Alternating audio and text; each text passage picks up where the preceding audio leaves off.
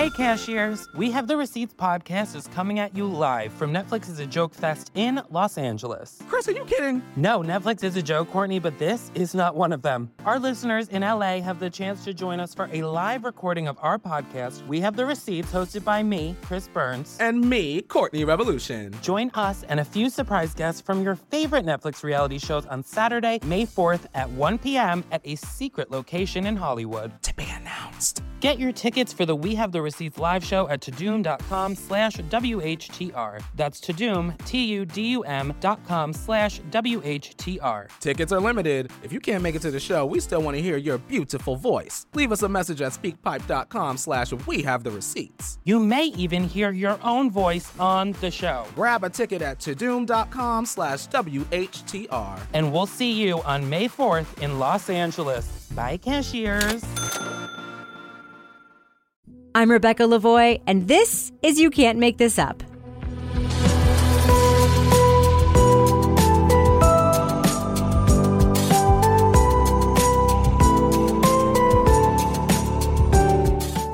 You Can't Make This Up is the podcast where we uncover the true stories behind your favorite Netflix documentaries and films. On today's episode, we take a closer look at the 4-part Netflix true crime series, Catching Killers. Unless you're extremely cold-blooded, when you see something like that, it has some effect on you. If it doesn't, in my opinion, you're not human. Today, we're talking to one of the directors of the series, Alex Emslie.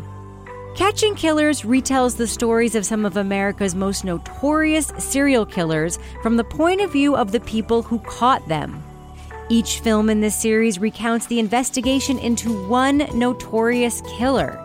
They include the Green River Killer, Gary Ridgway, and the Manhunter, Aileen Wuornos.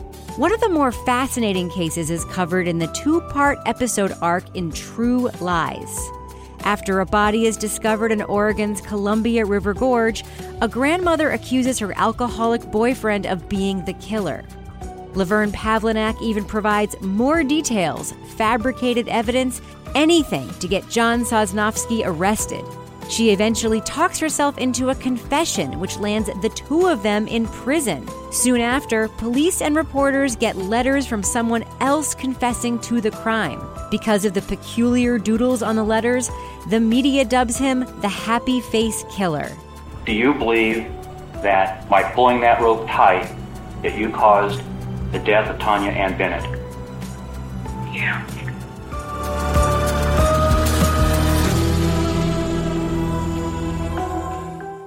And we're talking today with Alex Emslie, who directed the episodes True Lies, Parts 1 and 2 from Catching Killers. Alex, welcome to You Can't Make This Up. Thank you very much. Thanks for having me. Now, you were assigned this crime story about the Happy Face Killer. It has some incredible twists. Were you surprised by the twists in this story, as many people who are familiar with the story are, as we learned about it? Yeah, I mean, absolutely. I think as we started to, we had the sort of broad outline of the story when I got it. And then as you start to kind of dig into the story and read through the old police reports and really get your research going, it baffled us, to be fair. At every sort of turn and twist and turn of the events, we were going, but why? Why did this happen? Why did they do this? Why did she say that? Why did he say that? So it was like a real kind of voyage of discovery for us as well as we were making the film, to be honest. I can imagine there were a lot of challenges in making this. One of the things that I kept thinking about is you have basically 3 primary sources plus tape. Can you just talk about how hard it is to, tell a complete story when you have, that's basically what you're working with? I think one of the things that was very apparent from the beginning of this project was that we wanted to tell it through the perspective of the people who were running the investigations. So that gave us a very kind of specific way of telling the story. If one of our primary characters wasn't in the room or they weren't there, then we had to find a way to tell that story as it happened to them. So it kind of takes away a lot of the normal shortcuts with a true crime story, where you're kind of taking the kind of, overview, God's own sort of viewpoint, and you can tell the story as a sort of complete narrative. With this one, we always had to tell it from the point of view of the people that were involved. So that was like the primary challenge. And then the sort of secondary challenge, which is often the case, especially with historical stuff, with, this was sort of between 35 and 30 years ago, was that actually a lot of the protagonists, well, all three of our characters, they're all in their 70s and they didn't remember a lot of stuff. So it involved us going back to primary sources, going back to police reports, going back to court records, reading through. I think we had one PDF that was 1,500 pages long. We had another PDF that was like 700, 800 pages long worth of material that had to be worked through by the researchers and the story producer just to kind of try and make sense of the story. And even then we were reaching out for other people to kind of fill in blanks where we didn't know what happened at this point and that point. I think in terms of purely on the research side of it, I think it was definitely the most difficult project I think I've ever done, to be honest. I'm curious too, because you have your, retired detective, John Ingram, you have your former DA, in this case, Jim McIntyre, and you have your journalist, Phil Stanford. There was also some tension between these three men and their roles in this case. And here you have them many years later sitting separately doing interviews, and yet that tension comes forward. From my perspective, he was the type of columnist that was more than happy to say anything that was going to get him a wider readership. We didn't get along, but you can tell him I said hello. I think law enforcement people regarded me as a pain in the ass. Coming from the people it's coming from, I take it as a compliment. Did that happen naturally during the interviews as they were telling the story? Yeah, I mean, absolutely. I think one of the things that we found as we went through it is this was a case that stayed with all of these people and stuck with them. I think for John Ingram, it was one of the two cases that he really remembered, throughout his whole career. With McIntyre, he tried hundreds of murder cases over his career, and it was one that really stuck with him as well. And then with Phil Stanford, he also came into this with a lot of anger about it. It was palpable from our early research calls with him, how cross he was. I remember one of our earliest calls with him. I remember he banged the table in frustration, while we're chatting over Zoom. As a filmmaker, you're looking for that rawness of emotion, I think is really valuable in a documentary. And like you say, the antagonism, especially between McIntyre and Stanford, that was totally legit. That even now, even 30 years later, they were still jabbing at each other and jibing at each other. And I found that element of it was both really fascinating and also just makes for great watching when you've got two antagonists going at each other. It makes it compelling viewing. I liked it too. It was almost like something you'd see in a scripted film. It didn't seem real. And someone was like, wow, this is like, you can't make this up. I mean, I hate to be hacky, but you can't. So the first person we meet in your story is former detective John Ingram. He's a burly guy wearing a leather jacket. He doesn't come off, though, as a hard-boiled cop who's just like anxious to put people behind bars. You'll see headlines in the paper, in the media, and they're always talking about the suspects when the victim's the forgotten person. The police become that victim's voice. What was your impression of him? John was an absolute sweetheart. He'd be like the best grandpa ever. Just like really sweet, kind, warm, very emotional guy, which I think comes across in the film. It just kind of made me feel like I was putting my mother or my grandmother into that holding cell. And it made me feel sad.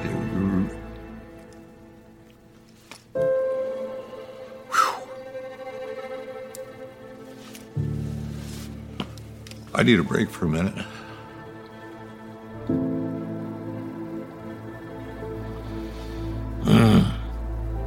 Suck it up, boy. He found the whole case was very difficult.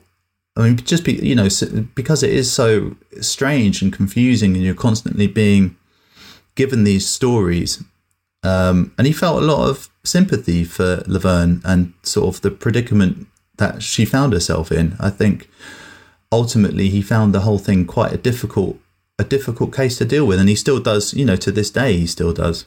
So just for the listeners who, I mean, you had obviously not a tremendous amount of time to tell this very complicated story. So can you remind the listeners about the complications and the challenges for police in the early part of the investigation into Tanya Bennett's murder? Yeah, sure. So, the murder, I mean, starts off, where are we? We're in 1990 Portland. A young woman's body is found naked, no ID, on the edge of the road. They work out who she is. Eventually, her mother comes forward. And then a lady comes forward, lady by the name of Laverne Pavlanak, and basically tells them that she heard her boyfriend, John Sosnowski, talking to someone in a bar and telling his friend that he'd picked up this woman, Tanya Bennett, taken her out into the middle of nowhere and killed her. So that was their first run-in with Laverne. That was the story. And kind of as the story goes on, her version of events keeps changing, and she basically starts to implicate herself into the murder itself. Like, she starts to, first of all, she tells them that she was actually there at the scene and she helped John dispose of the body, and then she ends up telling them that she was actually the person that killed Tanya. I was confused about the fact that, her alleged motive for putting her boyfriend into this murder was that she wanted him out of the house because he was abusive. Is there any sense from you? I mean, were you puzzled by how that came to be? Did you have any sense of that at all as you were researching this story? Yeah, I mean, absolutely. Like, I think that is the biggest question is, why did she do it? Why did she tell them these stories? And also, especially, why did she start to implicate herself within the story? As you say, like, her reason that, what she told during her trial, because by the time of the trial came along, she'd flipped back. She said that she made it all up because John was abusive and she had to get him out of the house. Now, there was no police evidence, there was no records of Sosnowski ever having abused her, so he was never arrested for abuse. He'd never gone to trial. I think he was on probation for like a DUI, and everyone had their own theory. To be honest, I think John believed her that she was, she was scared for her life, and that, the reason that she kept up in the game is that she was scared that Sosnowski was going to get out of prison. I think McIntyre believed that as well. Phil Stanford had a whole other theory about why she kind of got involved with it. I mean, and we don't know. I mean, she's passed away, as has John Sosnowski now, so we didn't have a chance to ask them personally. And I think she potentially started it to try and get him out of the house. And then, I don't know, maybe she liked the attention, maybe she liked the fact that people were taking her seriously, and she kind of got herself more and more wrapped up into it.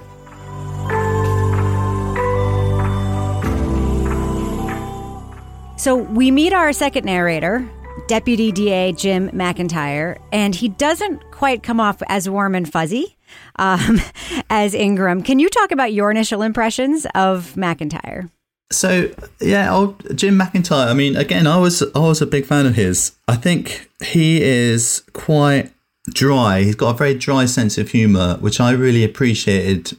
What I also really respected about Jim was that he wasn't going to try and spin the story to make himself look better. Like, he was going to tell it straight. He was going to tell it as it happened, with no bullshit, no messing around. Well, Jesus Christ, go get her. Get her and arrest her and put her in jail. You've left the confessed murderer sitting at home drinking coffee and tea with her daughter. You don't do that. I really respected him for the fact that basically, he's going to tell it straight, and he wasn't going to try and sugarcoat it. He wasn't going to try and make himself look any better. He was just going to tell us exactly what happened and why it happened. This was one case that he had out of, 5 or 6 at the same time, and he gave it as much attention as he thought it needed. And it was basically also, as he kind of says in his introduction, he was brought in to make things happen. Like, by the time he came onto it, the case had already been going for about a month, and it was sort of languishing and nothing really was happening. And the whole purpose of bringing him in was to kind of act as a kick up the arse and make the case they either had to build the case against Pavlanak and Sosnowski, or they had to say, we can't do it, and try and find something else. And, in that sense, he definitely succeeded. Years after the convictions of Laverne and John, letters do show up from someone taking credit for Tanya's murder. I would like to tell my story. I have always wanted to be noticed, so I started something I don't know how to stop. On or around January 20th, 1990, I picked up Sonia Bennett and took her home. I raped her and beat her real bad. Her face was all broke up. Then I ended her life. Did everyone believe right away, or did anyone believe right away, that a miscarriage of justice occurred? I mean, initially, like, again, that was quite a complex part of the story, because the reason that Jesperson got arrested was he killed his girlfriend at the time, but that was across the state. That was in Washington State. So he was tracked down by a completely different police force that knew nothing about the Tonya Bennett case. He got tracked down. He got arrested. He did eventually confess to the murder of his girlfriend. Now, while he was in prison, he wrote a letter where to his brother where he said he'd killed another 7 or 8 people, and he sent it off to his brother. He doesn't name names. He doesn't really say when it happened. And the police in Washington got hold of this letter. They still didn't have any idea. They didn't connect it to Tonya Bennett. They didn't really have any way to connect it at all. This Jesperson was like a long distance trucker. Like, it could have been anywhere in the country. And they basically kind of gave up. They leaked this letter to the press as like a way to garner some sort of movement, to make something happen. And it was only when that letter got published in the press that someone in the Multnomah County noticed it and was like, hang on a minute, does this not sound exactly the same as, the Tonya Bennett case 4 years ago? Because I think he said he started in 1990. That was the moment when they started to connect the dots. And I think when McIntyre first got told by a state's attorney, you guys better take a look at this and check this stuff out. McIntyre was like, no way, this isn't, this is some fantasist. The first paragraph gave me an indication more of what he really wants, which is attention. There are both factual accuracies and inaccuracies that are contained within the letter. Her face was all broke up, then I ended her life by pushing my fist into her throat. Factually, that doesn't fit what the autopsy report ever said. This isn't making sense. This is nonsense. I mean, he didn't want it to be true at all. These people had already been convicted. They'd already been in prison for 4 years by this point. Yeah, he thought it was total nonsense, and he didn't really want any part of it, to be honest. It was only when the kind of pressure kept amping up a little bit, it was only when Jesperson then became this sort of media celebrity, and he started doing interviews with the paper, and he did interviews with TV as well, that then the pressure again amped up a little bit more, and they thought, well, we better take a look. But they didn't believe Jesperson for a long time. I mean, they just took it in a kind of ironic way. They didn't really believe Jesperson until he pointed out the spot where he'd thrown Tonya Bennett's ID, and they found her ID. Like, they really didn't. They thought he was making it all up. Well, in your story, we meet our third narrator, journalist Phil Stanford, who looks more carefully at Jesperson than the cops do. And we actually see an interesting side of him. And you talked about your impressions of him, being very angry, having a lot of this, backstory where he's trying to really come back from this, being put down by his paper with these stories about Jesperson. But he becomes, does the work of a journalist, but almost like a detective too, contacting other police departments. Can you just talk about that part of his story, just like really digging into these letters and doing, in some ways, more work than the cops did in terms of really catching this killer? Yeah, absolutely. I mean, when we were initially looking at people that we were going to include in the program, I fought for Stanford to be involved, because he was quite reluctant to be involved in the show. He wasn't really that interested in it. But I just thought that he was the one that showed that initiative when the letter came out to actually look through that letter, comb through it, go to the police sources and ask them about these cases. Like, was there someone killed in 1991 in wherever it was in California? Did this happen? Did that happen? And he followed up on all of those things. He called all the police stations involved, and he discovered that this was potentially real. There were bodies that were found at that time, and they'd all been dumped in various places, and were, by the time the police had found them, were decomposed to a point where they couldn't be ID'd, and they couldn't even really establish a cause of death.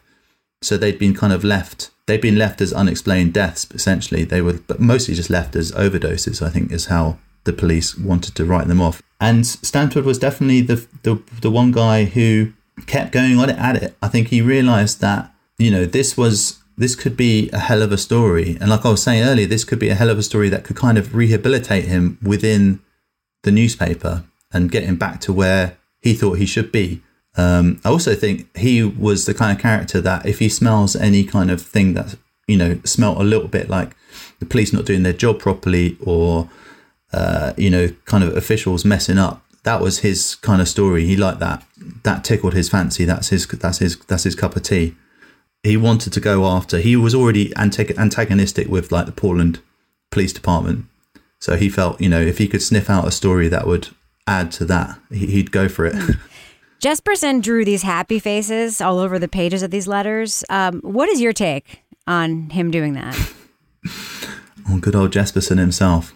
I mean, it was something that, because I've done, you know, serial killer shows before where we, you know, got very much into you're trying to get into the mind of the serial killer and, you know, trying to understand the motivations.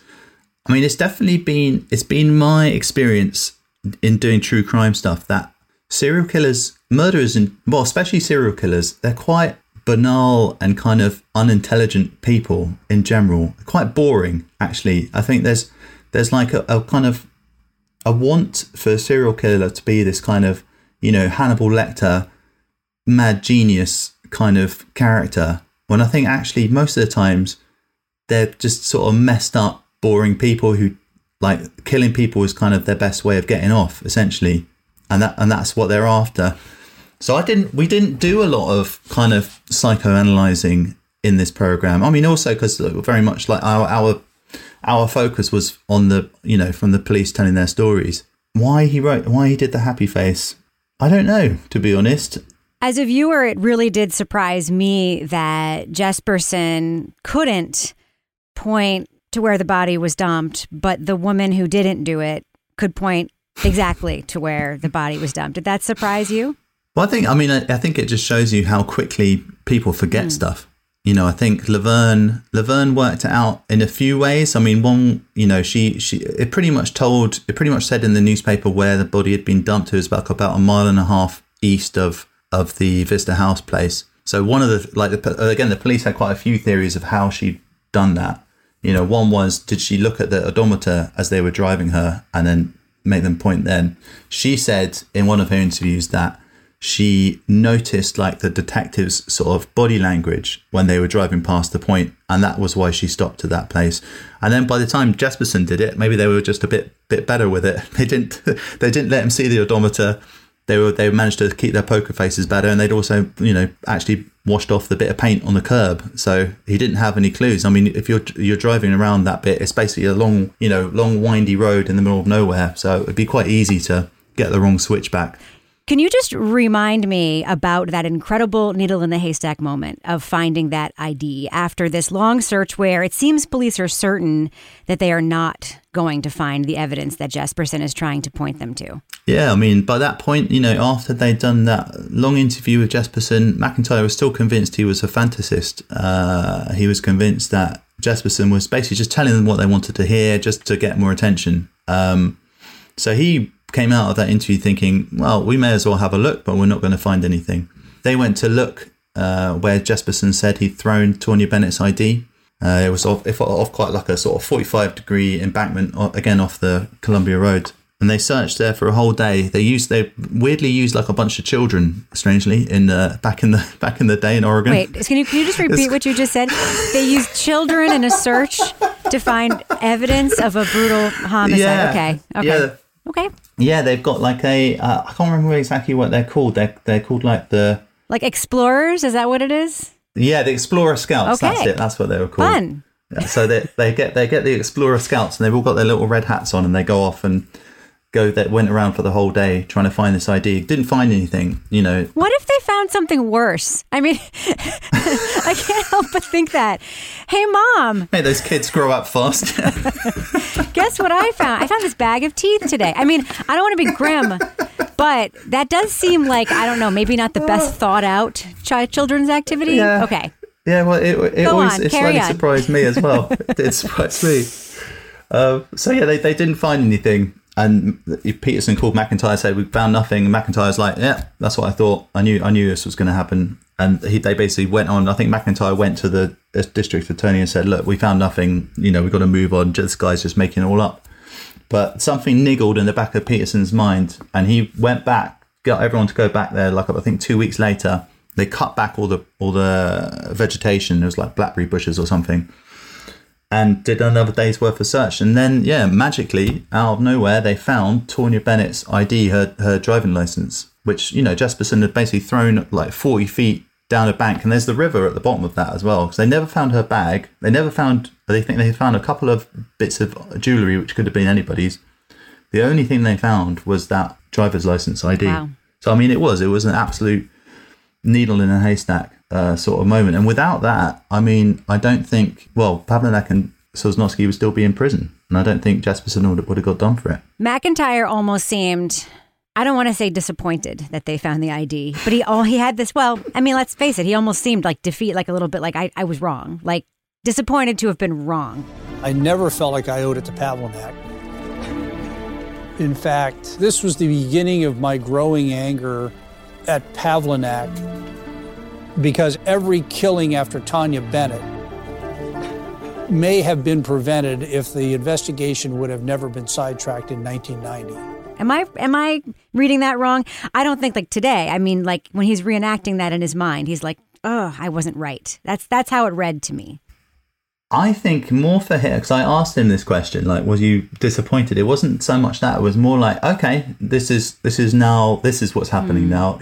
Now we've got to do this. Now we've opened up a whole new chapter of pain. Like now we've got to start the battle to try and get Pavlenak and Sosnowski out, which was actually, I mean, we barely touched upon it in the show, but it took them quite a long time to overturn that conviction. Again, that's kind of where some of my respect for McIntyre came from, was that he immediately set about, they didn't try and cover their tracks. They didn't try and like cover it up. He was like, this is what we have to do. These guys are in prison and they've been wrongly being in prison for the last 4 years. They need to get out. And it was a fight. I think it took them about 6 months before they could actually get them released. I was struck, though, by his attitude, though, in his role. Like, he didn't all of a sudden say, "Oh my gosh, I'm so sorry. I have to now make up for all of this wrong that I did." He immediately admits he pivoted to anger toward Laverne because it was her confession that then potentially extended this killer's crime spree. So there wasn't seemingly a window of like great regret and introspection. Like it was just like anger at the crime, frustration at now Jesperson coming forward, and now anger at having to do this process, and then anger at Laverne. Like, so that seems to be a missing piece in his timeline. Am I wrong there about observing that? No. I mean, I asked him, did you feel sorry for Laverne? I mean, he was adamantly. No, I did not feel sorry. She put herself in that situation. It wasn't like, I think, what did he say? He said, "This isn't a case where the state went out and said, Laverne Pavlenak, we know you killed Tanya Bennett. Laverne Pavlenak's in prison because she said she killed Tanya Bennett. John Sosnowski is in prison because he pled no contest." She was the instigator of that whole thing. And I don't know if it would be, I don't know how different it would be now. Someone told you something, if someone falsely confessed to something, without any pressure. This is the thing. It wasn't like they were hunting her down or they were trying to get her to confess. I think there was pressure on Sosnowski. I think Sosnowski is very much the victim. I mean, again, depending on whether you believe or not he was abusive to Laverne. Like, this is the sort of the whole thing about this story. There's always these twists and turns, and it's difficult to like point the finger and say like, McIntyre did a bad thing, or Pavlenak did a bad thing, or Sosnowski did, like who is the innocent people and who's the victims in this case? I mean, obviously, other than the poor women who were actually murdered. When you look at all of the main characters, they all had their weird stuff going on. So John Ingram's attitude toward Laverne's false conviction was completely different. He was devastated by it. This case is always on my mind. I wish we could have went back and went over the whole damn thing again. From the beginning. Perhaps it would have changed the whole scenario. But you can't go back and change things. They're done. Yeah, I mean, I think in some ways he felt betrayed by her. He felt betrayed by the trust that he had in her. And that, I think he still, talking to him, doing that interview, we spoke for 2 days. I think he still struggles with it. Because when she told them that her final version of the story, when she told them that she was there, holding the rope as Sosnowski had sex with Tonya Bennett, and she was the one that, held that rope and tightened it around Tonya Bennett's neck. She then told that story to her daughter in front of them. And after that, he was like, there's one thing to tell us that story, but how could then she tell that to her daughter? And how could she be making that up? How could she be lying about that? And that was the kind of moment for him when he was like, well, she has to be telling the truth, doesn't she? Because how could she be doing this? Again, like we're not forcing her to tell us this story. We're not forcing her to tell this story to her daughter. Well, without putting you on the spot, I mean, how do you square that? She was willing to lie. She framed a man, but she was also a victim of a miscarriage of justice. Have you landed on a place to square that for yourself? I mean, personally speaking, I think she has to take the blame. I think she was the one that came to them, and she was the one that kept on upping the story. When we were doing the drama reenactments of the murder, and we had like the right length of rope, the length of rope that was, it's like 3.5 feet, I think. And we were trying to, gently reenact what would have happened. It was quite a difficult thing to actually do. And Pavanak couldn't have been standing up with that rope. It was too short. So she would have had to have actually been on her knees. So you start to kind of try and do these things, and you think this just falls apart, doesn't it? It's just not make any sense. But then, yeah, I still think she has to take the lion's share of the responsibility on it, I'm afraid. So Catching Killers is about investigators trying to snare a dangerous criminal. Would you say this case is a case in which the fish jumped into the boat? The fish desperately tried to jump into the boat, and they kept trying to throw it back out of the boat again, I think. To follow that analogy. They didn't like the look of the fish. They already had a fish that was delicious, and they cooked it on a barbecue and it was ready to eat. They didn't need another fish. Alex, is there a moral to the story you're trying to tell in your chapters of Catching Killers? I don't know if there is, to be honest, other than just I think it's a good study in the sort of the madness of what people will do. That's what I think I've always come away with working on a true crime thing. I think to try and find a moral, to try and find it's about X, Y, or Z. I think you're always going to struggle, but I just think people are berserk, and also people love being involved in the story. I think that's the other thing that really comes out of it. I think there was a lot of it was just Pavlinak wanted to build her own narrative, and so did Jesperson. Like, he wanted to build a narrative of himself as being this big scary serial killer. He didn't like other people taking that away from him. Well, the episodes are called True Lies, parts 1 and 2 from the series Catching Killers. Director Alex Emslie, thank you so much for talking to me about them. I really, really enjoyed the series. It was really great. Well, thanks for having me. I'm glad you enjoyed. That is it for this week's episode. Thanks so much again to director Alex Emslie from the series Catching Killers. What did you think of Catching Killers? Send your reactions to me on Twitter at Reb Lavoie. That's REBLAVOIE. For more of my takes, check out my other podcast, Crime Writers On. Each week on that show, we break down the latest in true crime documentaries, films, podcasts, and pop culture. If you like You Can't Make This Up, please rate and review this show and share it with friends. Find us on Apple Podcasts, Stitcher, Google Play, Spotify, and wherever else you get your podcasts. And make sure to subscribe to the show to stay tuned for all new episodes. You Can't Make This Up is a production of Netflix. I'm Rebecca Lavoie. Thanks so much for listening.